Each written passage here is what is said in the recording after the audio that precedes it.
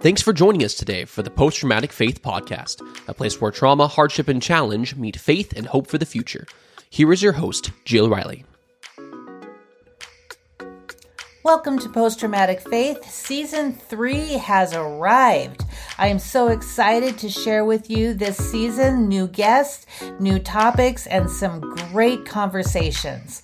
So tune in every week. On Fridays, we will have a new episode. Also this season, we will celebrate our 100th episode. So stay tuned for that. Just happens to fall on my birthday, October 28th. So we will have a big celebration. Thank you so much for joining us. And here's today's guest. Welcome to Post Traumatic Faith. This is Jill Riley, and I'm coming to you from Billings, Montana today, and I am welcoming Jeff Johnston. Jeff, where are you from? Cedar Rapids, Iowa, one of the main flyover states. So when people fly from east to west coast, they just wave at us as they fly over. So you're on the traffic line, but no stopping there. Well, I tell people, people say, "Oh, Cedar Rapids, Iowa, man, I love potatoes," and I'm like, "No, that's Idaho." That's Idaho. It's a common. We're corn. We're corn and cows and pigs and farmers, and no potatoes in Iowa. I'm an Idahoan, so I'm familiar with all the potato jokes. I bet you are. Well, it's an honor to be on your show. I am so excited to continue the conversation that we had the other day when we were talking before the taping today, but so much is going on in this mental health space and issue. And I think by the time we get done with the show, maybe we can have some answers for people to help them get through these tough times. Absolutely. Yes. And it is a challenging time for all of us. So just as an introduction, I just wanted to kind of get a picture of how you got into the work that you're doing. You started out in investments. Is that correct? Yeah. 23 out of college, I started my own investment company, pretty green and pretty naive. And after a few years, got a partner involved. And then from there, we just organically grew. I never really recruited. I didn't buy any practices. I just added a key staff person, and we'd add more clients. I'd add another staff person. And so at age 50, we had amassed a little over $700 million of assets under management, which is, that gets us bigger than most banks in town. Right. And we were good. We were doing good. I mean, at the time of my life, investments was pretty much all I was really into. Maybe a little bit selfishly motivated by money, which we can talk about as my story unwinds. And then on that fateful day, on October 4th of 2016, at age 50, life dealt me a curveball. Yeah. Right. And so talk to us about that curveball. What happened? Well, at that particular point in my life, I was 50 years old, happily married. My wife, Prudence, 3 boys, Seth, Ian, and Roman. Seth is our oldest. Ian was the middle child, and then Roman was my youngest. And at that day, Roman was 13, Ian was 15, and Seth was 23. So just a nice young family. Mm-hmm. From the outside, everything looked pretty good. And really it was. I was an alcoholic at the time, heavy drinker, functional. I never missed work. I never had any criminal incident. I never had any issues with the alcohol from an external perspective. Right. Now, internally, obviously didn't sleep well. I was 190 pounds. But I masked it well. I held it well. My wife was the same way. She was an alcoholic as well. And on that day, everything changed. And I think a lot of times when we reflect on our lives, you have these points in time where they define you. It's kind of like where you're at that crossroads where you got to decide which road you're going to take. And on October 4th, 2016, I got the call that every parent dreads. They'd found our oldest son, Seth, at the age of 23, dead in his chair in a hotel room, overdose with heroin laced with fentanyl. Now, the day it happened, you can only imagine what I went through. I was dropping my son off to a golf tournament, got the call. My first reaction was, Jill, I didn't tell Ian anything because I didn't want to impede on his day because he was going off to play in a tournament. I didn't think it was fair. It was It was districts. It was a big day for the kids. It was the accumulation of a good season. And I just turned and left. I didn't even tell him I loved him. And I think that right there shows the shock that hits you when something like this happens, because normally I would hug Ian, tell him I loved him, and then I would go to the course, and I never missed a tournament. In this case, I just got in my car and thought, how am I going to tell my wife, that our son is gone? And, it was the worst moment of my life. It felt like 100 years and felt like 100 seconds. Mm-hmm. So I drove the 5 miles home, just dreading having to tell my wife. Came in, she's getting ready to go to watch Ian play. And I couldn't talk. My hands are trembling. She knew something terrible happened. I just said, Seth is dead. And, I've never been the same human being since that moment. And, immediately my wife and I reacted by drinking more. And so, for the next year, I didn't go to work. I stayed home. I drank. I thought that was how I was going to deal with this, was really removing myself from my surroundings. In hindsight, obviously that was a horrendous mistake, but it felt good, numbing my pain with alcohol.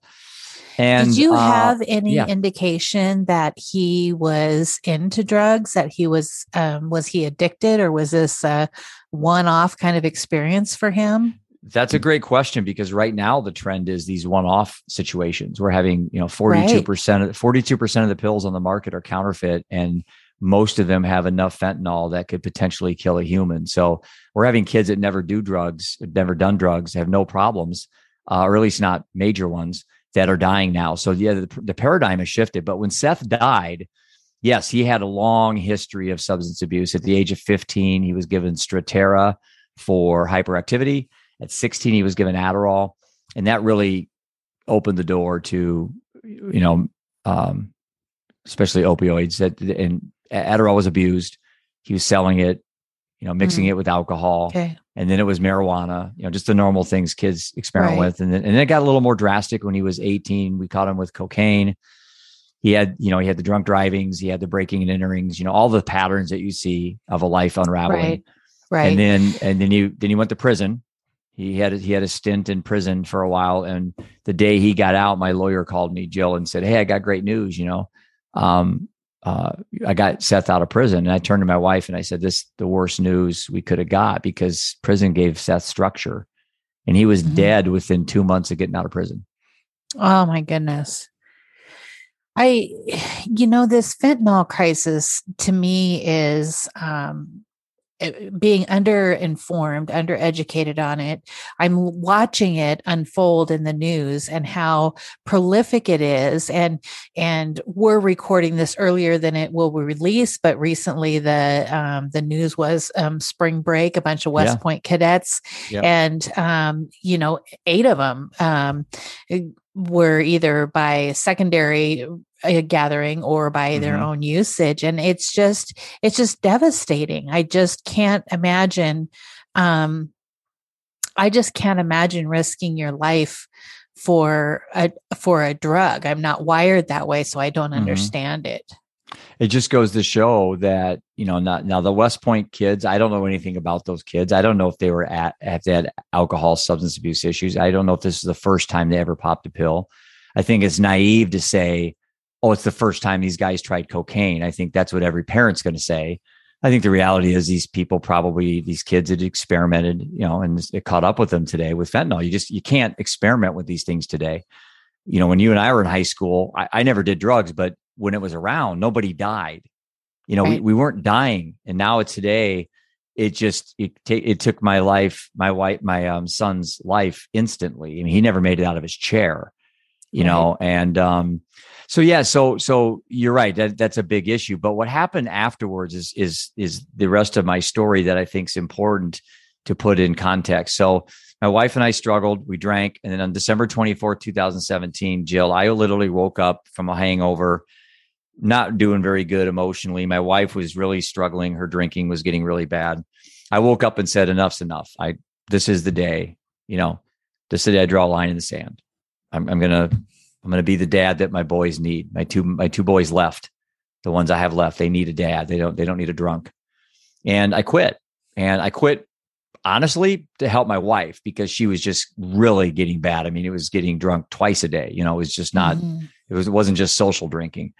And I quit to support her. And then her battles got worse, a stint in rehab, you know, quite a few incidences where we had to take her into the hospital.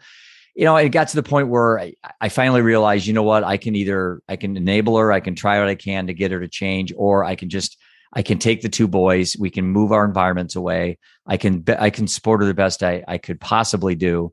And that's what I did. So I bought her a house. I bought a house for me and the boys, and we separated. We never got divorced. I tried to show the kids that you can still treat somebody that you don't agree with their behavior, but you still can be a good human. You can be a good, compassionate person. And this was the mother of my children. So I didn't want to be, you know, throwing her to the streets literally and show my boys that's how you treat somebody in pain. So we tried to take care of her. And ultimately, her fate was sealed on June 29th of 2021, where alcohol abuse caught up. And my wife of 21 years, Prudence, died at the age of 46. And, you know, is it hard to talk about her and Seth? Yeah, it is. And sometimes, like, I've cried a lot today already. And, you know, you reach a point where, at least for today, I just wonder how many more tears I have left, because every time I tell the story, it gets emotional. But there is a silver lining in all this. And this is where I'm trying to get people to understand that I'm not here looking for pity or sympathy. You know, that's not my objective. If I want that, I'll buy another dog. You know, I want compassion. I want empathy. I want love. And more importantly, I want strength. I'm looking for strength, not sympathy. So if I can do this and you walk out of this a better person, Jill, and you get a little bit of, all right, whatever I'm dealing with, I'm better. And your listeners and your followers can say, it sucks for Jeff, but I walked away from this a better person. You know, then me being vulnerable is it's worth all it. I can do. It's all I can do at this point. Right. I certainly am not in a hurry to join him yet. Yeah, no, I'm grateful for that. Very grateful for that. So back up a little bit to when you were drinking before Seth died. We know that addiction is symptomatic of a deeper issue, a deeper pain. Was there something behind that drinking that kind of promoted that in your life? For me or for him? For you. Great question, Jill. Wow. That's an awesome question, because I did not grow up in an alcoholic family at all. I've never seen my mom alcohol never hit the lips of my mother. I never saw her drink alcohol. My dad probably drank a beer a day growing up. Never saw my dad drunk. You know, as my parents had their issues with any marriage, but it wasn't alcohol induced. Now that doesn't mean my dad didn't have a drinking problem that I don't know about. You know, a lot of the older generation, my dad's 90s, so a lot of that generation did a good job hiding things. But my dad's pretty honest. I don't think there was alcohol abuse in my family. I certainly didn't see it. My older two brothers, they probably dabbled in things a little more than they should have. But I don't really think alcohol was a part of my nurture. You know, the part of nature and nurture. I don't think the nature part, I wasn't exposed to it. I just chose to I started drinking at like 7th grade, and I was an athlete. I was high strung. I have attention deficit, full blown. Alcohol gave me a rush. It gave me confidence to talk to girls. It just gave me something I was lacking. So if there was, maybe I had a self-confidence issue that I didn't think I had, but now in hindsight, looking back, maybe my drinking was a confidence issue. But I went into college, got worse. I had a drunk driving in 90 something. I don't remember what year. Probably should have had more drunk drivings, but that's the one time I got caught. And it just all kind of caught up with me on that fateful day when I woke up and said, I'm done. And I tell you what, is the greatest decision I ever made in my life. I'm 149 pounds now from like 190. I eat healthy. I feel good in the morning. I'm not foggy. I'm clear, you know, and good. And it's really been pretty easy for me not to drink. I don't, I don't think about it. So Well, talk to me about that, because recovery can be hard, and for many people is a formidable enemy.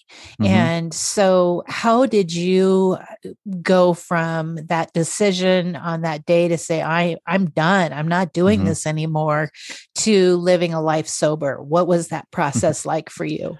Another great question. You have really good questions. I'm different. I'm not, the answer I'm going to give you is not what I think advocates for sobriety want to hear. I'm not in recovery. I'm not sober. I'm not an alcoholic. I just choose not to drink today. So at 2:49 on Wednesday, March 16th, talking to Joe Riley, I just choose not to drink. So I've tricked my dumb brain to believe narratives that normally people don't believe. Like I simply, I'm not going to participate in the narratives that I think everyone thinks I should participate in. So it's like, if I say I'm sober, the implication is, Jill, that I'm in a battle with something, like I'm fighting some evil entity. It's me versus them. Nope, I'm not sober because I'm not in a battle. Am I in recovery? Well, I don't go backwards very far. I don't look at my past and try to put a label on it. Like I've evolved. I'm in evolution of my life, but I'm not recovery. Was I an alcoholic? I overdrank for many, many years. But I don't believe, and this is just me, I'm going to get pushback on this when I'm on my tour in 51 days. I don't believe in the idea, once an alcoholic, always an alcoholic. I think that's a narrative, a stigma that you can either believe or you could say, I don't believe. And a lot of the problems with the industry, with alcohol recovery and all that, is the labels we put on people, and people just accept them like they're law. What law is there that says that you have to believe that once an alcoholic, always an alcoholic? You show me the law that says you have to believe that. Well, once you're in a treatment facility, which I have been, I was not there for addiction, but it was they dealt with comorbid things. So I was there for trauma. So many people were there for addiction. But once you're in a institution like that, it does become law. Those kinds of messages, once an alcoholic, always an alcoholic, you're always in recovery, you're never recovered. Those things are just drilled into you repeatedly, and it does become the pilings, the foundation of the recovery world. So what's your thoughts on that? Do you think, I mean, for you, did it help you to tell you these narratives? If it did, then that's awesome. Then it's good for you. Well, for me, I was not there for addiction. So I'm one of those trauma recovery people that did not deal with addiction, thankfully. For me, I feel like, because my struggle is with my mental health, I have to say I will always need to be aware of the status of my mental health and my mental illness. But that doesn't mean that I have to succumb to the narrative that I am always going to be sick and downtrodden and just a woe is me. Like you said earlier, that's not how I feel. I feel like I need to be aware, I need to be vigilant, and I need to be educated, and I need to have assistance, and all of those things shore up who I am, but it's not my definition. Yeah, I like the way you frame that, because I think what we're trying to promote for people at the Living Undeterred Project is building a war chest of weapons and tools that you can use to fight against these things that you're struggling with. So for me, my war chest has my podcast. I do to be a guest, meeting you today, I'm adding that relationship to my war chest. And so if I have a situation where I need to reach out to somebody, I'm going to have 100 people in my war chest I can reach out to that I've had really good conversations with that aren't pretentious on accolades and status symbol. Maybe it's religion. If you're a religious person, maybe it's God. Maybe it's meditation. Maybe it's exercise. Maybe it's just going to a nice restaurant. You got to have a war chest built. And so I think for mental health, for me, it isn't about trying to eradicate certain issues we have. I think it's more of understanding to adapt them into our story, lean into them, not away from them, and then absorb that into the future. So I carry not a burden of a deceased child and a deceased wife, but an honor to continue their legacy. Mm-hmm. So I've reframed it in my mind. And I say my dumb mind because I never made honor roll in high school. I'm really not that smart, but I know that. And so I don't want to overthink things. And so for me, things that are overthought by majority of the population to me come easy because I don't overthink them. And I think I told one person one time, I think that's the benefit of having attention deficit, Jill, is really? I don't have the time to sit around and think about things. I just want to get stuff done. Right. So drinking interfered with my life. So I quit. I may drink tomorrow. I don't want to think that far ahead. Right now I'm talking to Jill and I got Gatorade in my drink here. and so I'm not drinking alcohol. And tomorrow I may not live tomorrow. So why am I going to waste a lot of time about what I'm doing tomorrow? At least when it comes to worrying about drinking. And I buck heads with people, a good way about this issue because I know people are just so dead set on they know the answers to all these things. And you know what they do for them, but that's the only person you have answers for is you. You don't have answers for anybody else. Absolutely. And I think that's one of the issues we run into this mental health space is there's so many freaking experts out there, ex addicts, people in recovery that have the answers for everybody. It's like, I don't have answers. I just tell people how I live my life and hopefully that helps. Sorry, I just had a call ring through. You're good. So you, your mother died shortly after your wife passed away. How did you made a decision to be better, not bitter. And how did you, come to that decision after so much loss?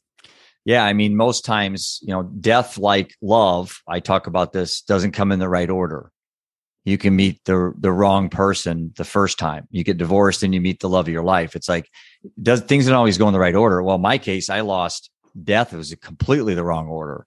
I went 23, 46, 89 year old people. I mean, who does that, and then sprinkle in my 16-year-old cat in between there. But it's like, so for me, death was just kind of given to me as an opportunity to become a better, not bitter person. I'm trying to show my kids there's a sentence and I really like that. I think if most people, as they go through their day, would repeat this sentence every single time that something happens. Okay. And here's the sentence. Here's the question. Do you believe things happen to you or do things happen for you? And so you take any situation, the worst scenario is death. And the worst scenario is death of a child. And you ask yourself that question.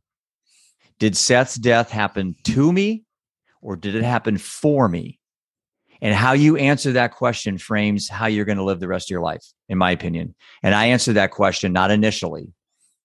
The correct way for me was for, but initially it was to. I was a victim. I drank. I felt sorry for myself.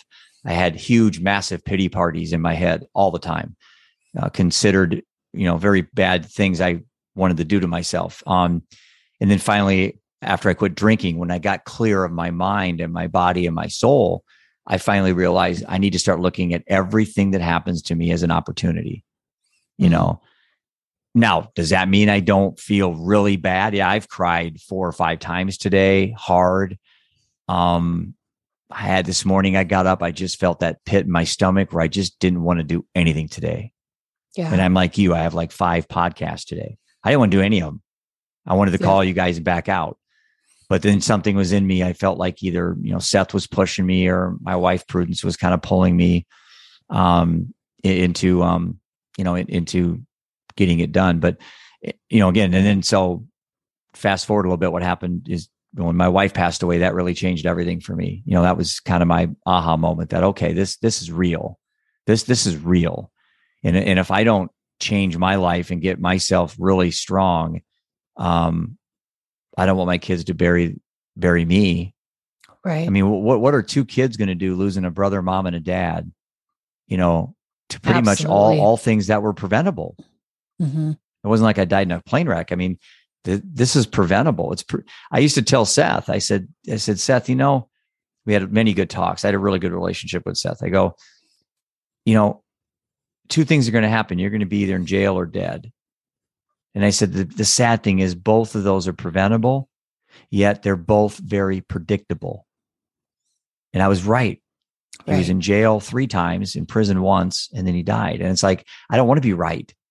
Well, that's kind of what I'm trying to teach people when I go through, I hate to say teach, but maybe show people how to live an inspired life in spite of what life throws at us, and I've got these 3 tenets down to my living undeterred mindset that I want to be talking about when we go on the tour in 51 days, which I want to certainly spend some time. Definitely. We need to talk about that. Yeah. I'm just curious, how do you find, that's not what I want to ask.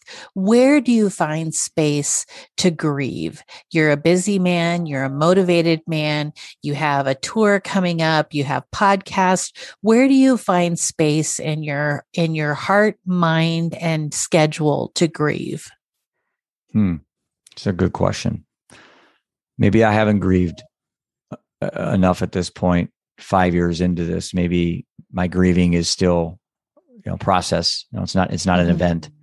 I think I write in my book. That's right. I think I write in my book that grief isn't an event, it's a process. So, going back to my core foundation of living undeterred, it's expectations, preparation, and evolution. And if you think of those 3 in the order that I present them, expectations, have realistic expectations like death. Death happens to all of us. Yet when it does happen, we're devastated. Well, why? It may not be in the right order. The timing's never, when is timing of death ever any good? But we have this myth and this fantasy we live that, that's not going to happen. Well, we need to expect really bad things. Preparation's easy. Get yourself ready to go, ready to be handling life. So if I'm going to say, okay, Joe, we're going to go climb Mount Everest in a year. You and I are going to go climb Mount Everest. You're not just going to wait 2 days before and then start running on your elliptical, right? You're going to say, first of all, no, I'm not. And then you're going to say, right. So, but we're going to train, right? We're going to train. Right. We're going to go climb a mountain, right? So we're going to train. Well, that's what life is. We're climbing mountains every day. You have to train. I don't mean like lifting. I mean, train your mind, train your body. So meditation, reading, writing. But here's the most important thing with preparation: avoiding toxic relationships. That's the number one thing in preparation. For every one person that you're around that's toxic, that equates to about 5 positive people in your life. So, if you cut one toxic person away, that's like adding 5 really good people in your life. So the weight of toxicity is so negative, and it's, you can't see it, smell it, and touch it. It's intangible. So that's part of preparation. So not only your mind, body, and soul, but you got to get rid of the crap that holds us back. And then the third one's evolution, and that's evolution of self. That's when the day Seth died, part of me died, yet something was born at the same time. Right. The day my wife died, part of me died. That's never coming back, yet something was born. My mom died, same thing. We have to look at death as a death, but it's a birth as well. Because if you don't look at it that way, what's it become? It becomes something negative. Right. So you have to, even if it's not true, you have to invent something. You look at nature in and of itself, and out of all new life comes out of death. I mean, that's the laws of nature. And so I think that stands to reason that that's how we look at it. I want to spend the balance of our time talking about living undeterred, because you have a mission, and you have some different arms of what you're doing with that. And I really want to hear about that. And I want to hear about it specifically because you're coming to Billings, and I want people to be able to hear this and hear your message and come out and support what you're doing, because not very many people make a road trip through Billings, Montana. So let's take advantage of it, Jeff. Well, I'd say there's an interesting story how this went down. I was running on my elliptical one day, And, I do like you do. I'm on all the social media platforms. I like posts, I share, I copy, I comment, and I just kind of was feeling in a mood I wasn't doing enough. I had major imposter syndrome. I just my book wasn't enough. My podcast wasn't enough. So I was running on my elliptical one day. I got off. I jumped on Twitter, which now I've deleted. That's the whole story in itself. And I saw this dad riding his bike across the state that he lived in to raise money for breast cancer awareness. Well, first of all, the assumption is that something happened to him in his life that now he's passionate about something. So I got a saying that goes, purpose becomes passion when it gets personal. Here's a good example. This dad, obviously, what happened was his wife got breast cancer. Now he's an advocate, which is awesome. That's what we need to do. But he never would have had been an advocate if this wouldn't have happened to his wife. So he's riding the bike across the state, raising money. So my head goes, okay, I was too small and I don't want to ride a bike. So I came up with this crazy idea that I should have, if I would have consulted people, they would have talked me out of it. But I didn't tell anybody because I was afraid that people would think I was insane. I drove up to Camping World the next day, presented this plan. I stayed up all night with this business plan. The next day. Yeah, this is what this is why attention deficit is so awesome. I didn't sit around thinking the reasons why I shouldn't do this. All I could think about is why I had to do this. And I'm going to make this happen. Didn't tell anybody, drove up to Camping World on a piece of paper, presented my sales idea to the manager there. They knocked off 30% on the spot, got the RV. Camping World became our national sponsor for the tour. So I came home that night, called my friends. They're like, dude, you are an idiot. You've ever been in an RV? I go, no, I've never driven in an RV. I've never camped in one, but how else am I going to go around the country in a Yugo, And so then we started talking about it and getting really intentional. And then Joey decided on that we're going to call this the Living Undetterred US Tour. And what it is basically a mobile unit going around the country, sharing stories like you and I are doing and making this a we dialogue where, sure, I got to talk about Seth and Prudence to crack the door.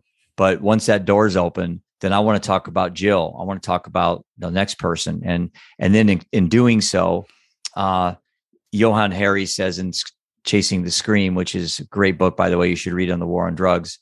And Johann Hari is a huge advocate for mental health and addiction. He says that the opposite of addiction is connection.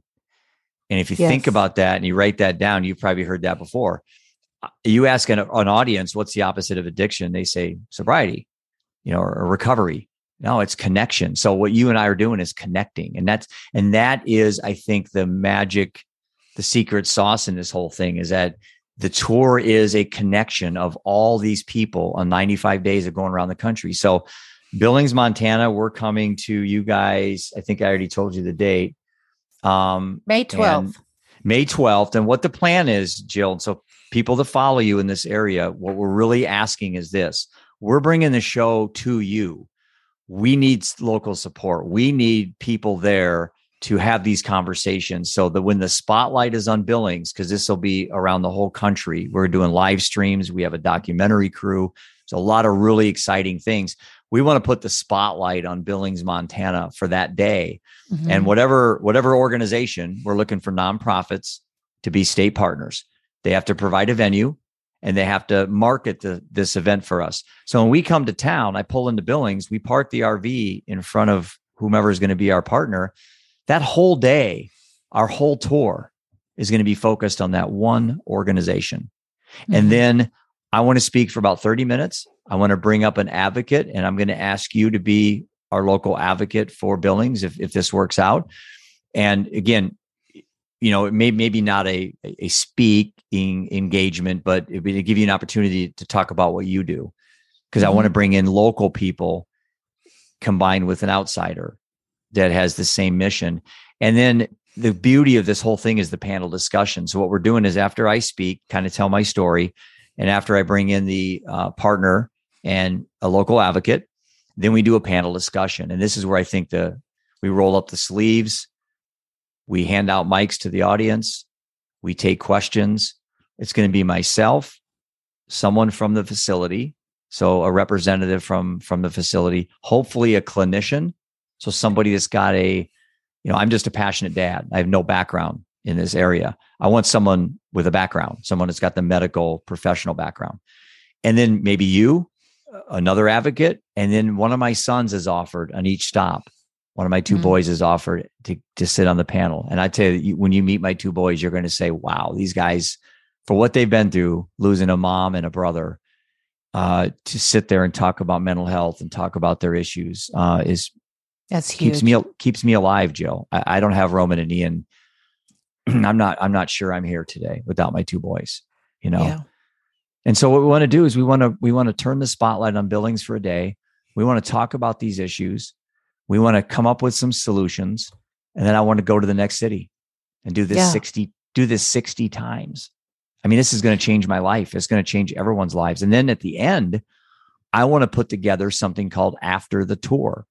And we want to come back to all the organizations that supported us and talk about the results of our science project and cut you a check, because we're going to give 50% of the money we raise on the whole tour. And my goal is $1 million. We want to give 50% of it back to the state partners that supported us. So some of that money is going to come back to Billings, which again is the beauty of this whole tour, is that we all win. There's no downside to this thing. That's great. So why get in an RV and travel around instead of you've got the podcast, you've got a book in process, right? Yeah, I got another book. Yep. Right. Yep. So why that methodology? To me, it's easy. And again, another great question. To me, it's easy. When I was talking to somebody in harm reduction, and I didn't know about harm reduction until a year ago. So all this is new to me. And the whole idea of harm reduction is to go where the problems are, to go where the addicts are, the safe syringe places, the fentanyl test strips. So what better way to go where the problems are than in an RV for 95 days driving around the United States? I mean, I'm literally going to these areas. We could do a town hall Zoom meeting in Billings, but it ain't going to be the same than our RV parked there all day with the local media, local advocates, meeting, hugging, crying, sharing stories. I can't replace that. That's the reason why I'm doing this. Is there something? If Johann Hari says the opposite of all this is connection, then the only way I'm going to do it is to physically drive around the United States. And so that's, to me, it's an easy answer. And plus, I got ANSI sitting on my computer. I know people think I'm doing a lot, Jill, but I just don't think I'm doing enough. And maybe if I hadn't lost Seth and Prudence, I probably wouldn't be doing any of this. Right. Absolutely. So, yeah. Right. It wouldn't have spawned this career change and major life change and life goals and all of that. It completely changed the trajectory of your life. Totally. So the name of the book is? The name of my book, I just happen to have a copy here. It's This One's for You. Okay. An Inspirational Journey Through Addiction, Death, and Meaning. And it was very important for me to have that second part too, an inspirational journey through addiction, death, and meaning. Because when you put this book down, it'll inspire you. I'm an optimist by nature. The book is written. I had to go into the abyss early, so the first few chapters, I'm on my back. I mean, it's bad, but it gets better and it moves really good. I get really philosophical the last part of the book. I would suggest for your listeners and even for you, first of all, I will send you a copy, Jill. Thank you. Listen on the audiobook because I recorded it in my own voice. It took me 4 months because there was days I had to walk out of the studio. Yeah. I told John, the guy that I recorded this with, I said, John, I want to be as authentic as I can. I don't care how long this takes, but the moment I don't have it, or I don't feel I have the strength, we're going to quit. And it took me 4 months. And I probably walked out of the studio 10 times. I hadn't read the book for a year after I wrote it. And at the very end of the audiobook, my son sings a song. My youngest son, Roman, sings a song called Open Book, and it's for his brother, Seth. And he sings it live in the audiobook. And I think if you go listen to my voice on the audiobook and you get to the end, when he sings that song, if that doesn't move you to tears and move you to go hug your kids and call your dad and mom and bury the hatchet with your sibling that you're mad at, if that doesn't, then I don't know if there's any help for you, because I can't put any more into a project than I did with the book. Right. It almost killed me personally, but I'm happy I did it. And it's available on Amazon? Everywhere. Yep. Everywhere. Okay. Yep. Okay. And again, we just got done about 4 months ago with the audiobook, and that's on Audible and stuff. And then we're going to have the books there. I'm going to be selling the books. Great. All the profits go into my nonprofit. So one question I get is about all this money. I want to cover that quickly. So let's say I raise $1 million, and all the book sales that I sell on the whole tour are going into this project. So after expenses, obviously we got to cover our expenses. I'm going to cut half a check, or half the proceeds are going to go to the 50 or 60 state partners. So in this case, Billings would be one. And then the other half goes into my nonprofit, which is called the Choices Network.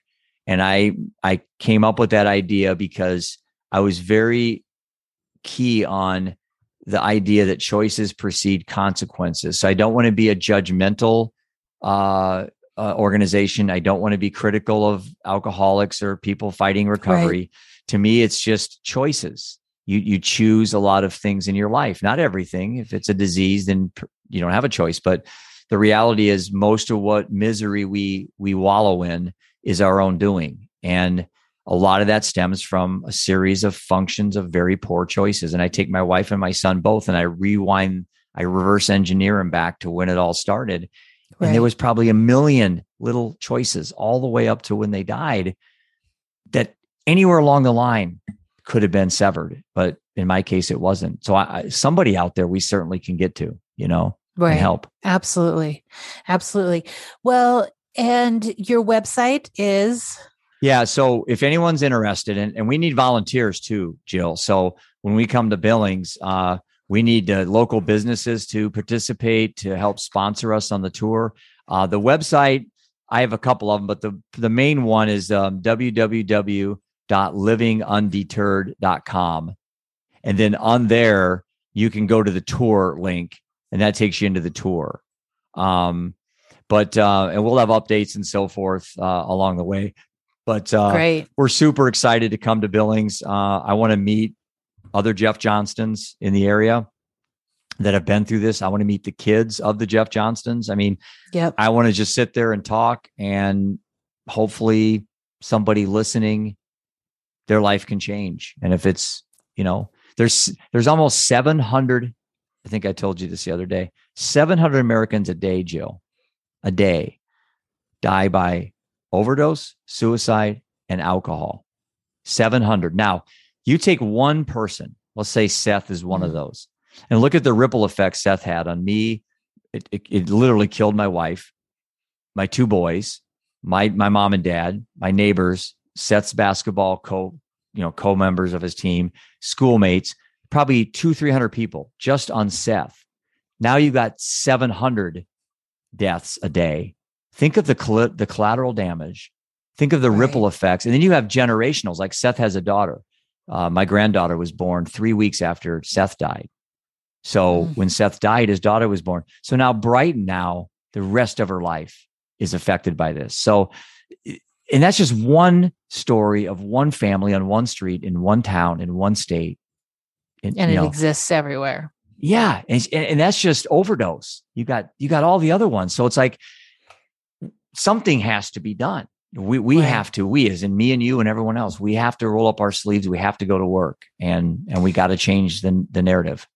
Well, I thank you for being a part of that conversation and a part of those micro movements that become major, that infect and affect people as we're making decisions day to day. Like you said, it's a daily decision. Today I'm drinking orange juice, And so I appreciate your time. This has been a rich conversation, and I look forward to meeting you in person. I don't often get to meet podcast guests in person, so that'll be fun. So, Billings, stay tuned and pay attention to what's going on, and you will be hearing more about the Undeterred Tour. So thank you again. I just appreciate your time. And I am going to get you on my show, and we're going to switch the roles, and I'm going to interview you on the Living Undeterred podcast. So I'm in. I think you and I can we can talk about a lot of things in over just an hour. I think we can. All right. Well, thanks again. You. I very much appreciate the opportunity. Okay, bye. If you enjoyed this episode, we would love it if you would leave a review on your favorite podcast platform. You can find Jill at jillriley.com, on Facebook at jillriley.author, Twitter at jillrileyauthor, and Instagram at jillriley.author. Also, feel free to send Jill an email at jill@jillriley.org. Thanks for listening in, and have a great day.